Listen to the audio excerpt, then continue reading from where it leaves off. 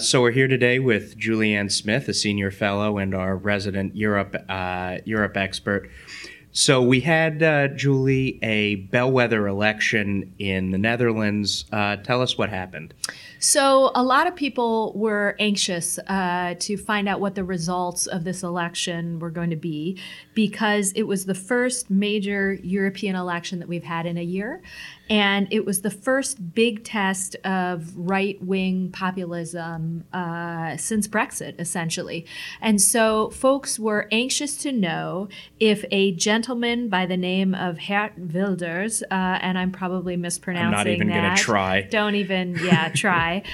If that individual, who is the kind of face of a party called the Party for Freedom in the Netherlands, was going to gain more seats in the Dutch parliament.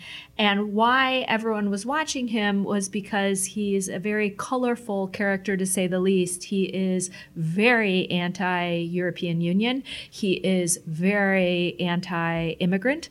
And he has had a number of very disparaging comments about the Muslim community and Muslim minorities inside the Netherlands.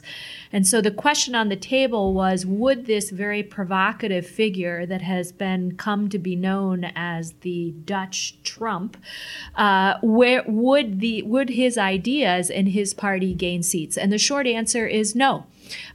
He did not gain as many seats. His party did not gain as many seats in the Dutch parliament as many expected. So it was a loss for the Party for Freedom. He had a few gains. His party is up to about 13% of the 150 seats inside the Dutch parliament. But that's down from what his party got in 2010, where they got 15% of the seats. Now, go ahead. Just a quick question, and with all due respect to Brexit and Nigel Farage and even Trump, Wilders was beyond any of them as far as how aggressively anti-immigrant he was. Very, very provocative remarks. Again, very disparaging. Didn't try to subtle approach, was very provocative in his commentary, had been watched closely by the foreign press, not only the Dutch press, but had attracted a lot of attention for very controversial statements about what it means to be Dutch, the values of Dutch society, and the degree to which the Dutch people should welcome in immigrants, particularly from Muslim countries. So do we see this as internationalism's turning point and people backing away from much more nationalist, populist approaches? Or is this a blip of good news? Well, many European capitals took the news with considerable glee. They were excited to hear the results.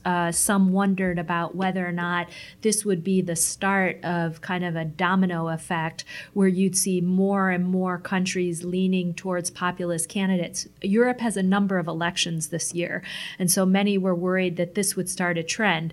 What we have to watch, though, is what happens in other countries, and most notably, the one that will probably get the most attention of 2017 will be the French election in May, where we have Marine Le Pen, another populist candidate, also very provocative and controversial in her statements, especially on immigrants, whether or not she can pull it off. She also has promised or pledged to hold a referendum on whether or not France is a member of the European Union.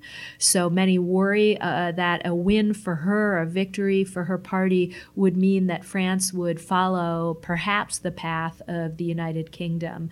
So yes, everyone is breathing a big sigh of relief in Europe, but there were some interesting other things to note about the Dutch election, and one would be the fact that we've had a complete splintering of Dutch politics. So the party of the prime minister, he's from the center right, his party is called the VVD. If you combine the percentage of seats that the Dutch prime minister's party received and the percentage of seats that Geert Wilders received, it's only 33% of the parliament. The rest of the seats are split among 11 separate parties. So the challenge for the Dutch government now is not to sit back and say, phew, we dodged a bullet, but now they actually have to form a government that could very well include 4 separate political parties, which is something that is rarely done in a place like the Netherlands. And so that's going to be an enormous challenge going forward and something to watch. So 4 separate political parties and 6 separate political philosophies. Probably, yes. Many, many different political views. It'll be very interesting to see them come together. The only other thing I would mention about this election, which I found interesting, was the turnout, which is very encouraging. Last time around, the Netherlands had close to a 75% turnout, something I suppose our country could only dream of. This year, in this election, this parliamentary election, they had 82% turnout, which is very remarkable. Can we turn to France for 1 minute, just because that's this is the appetizer. France is the main course. Yes, indeed. Le Pen's father, one could say, was also the father to Wilders, who was very rabidly anti-immigrant. If Le Pen wins, is that the end of the EU? I think it's not necessarily the end to the EU, but it would make it very difficult for the Franco-German engine, which does a lot to keep the European project running, to continue to be able to preserve the European project in the face of Brexit. The way that the European Union is going to survive and cope with Brexit is for Germany and France to come together on a committed plan and a very detailed plan on the way ahead. And without a strong Franco-German partnership, that will be very difficult. On top of it, if Marine Le Pen were to win and hold a referendum, and in fact France were to leave the European Union, all a bit hard to imagine, but certainly a possibility, even a remote one.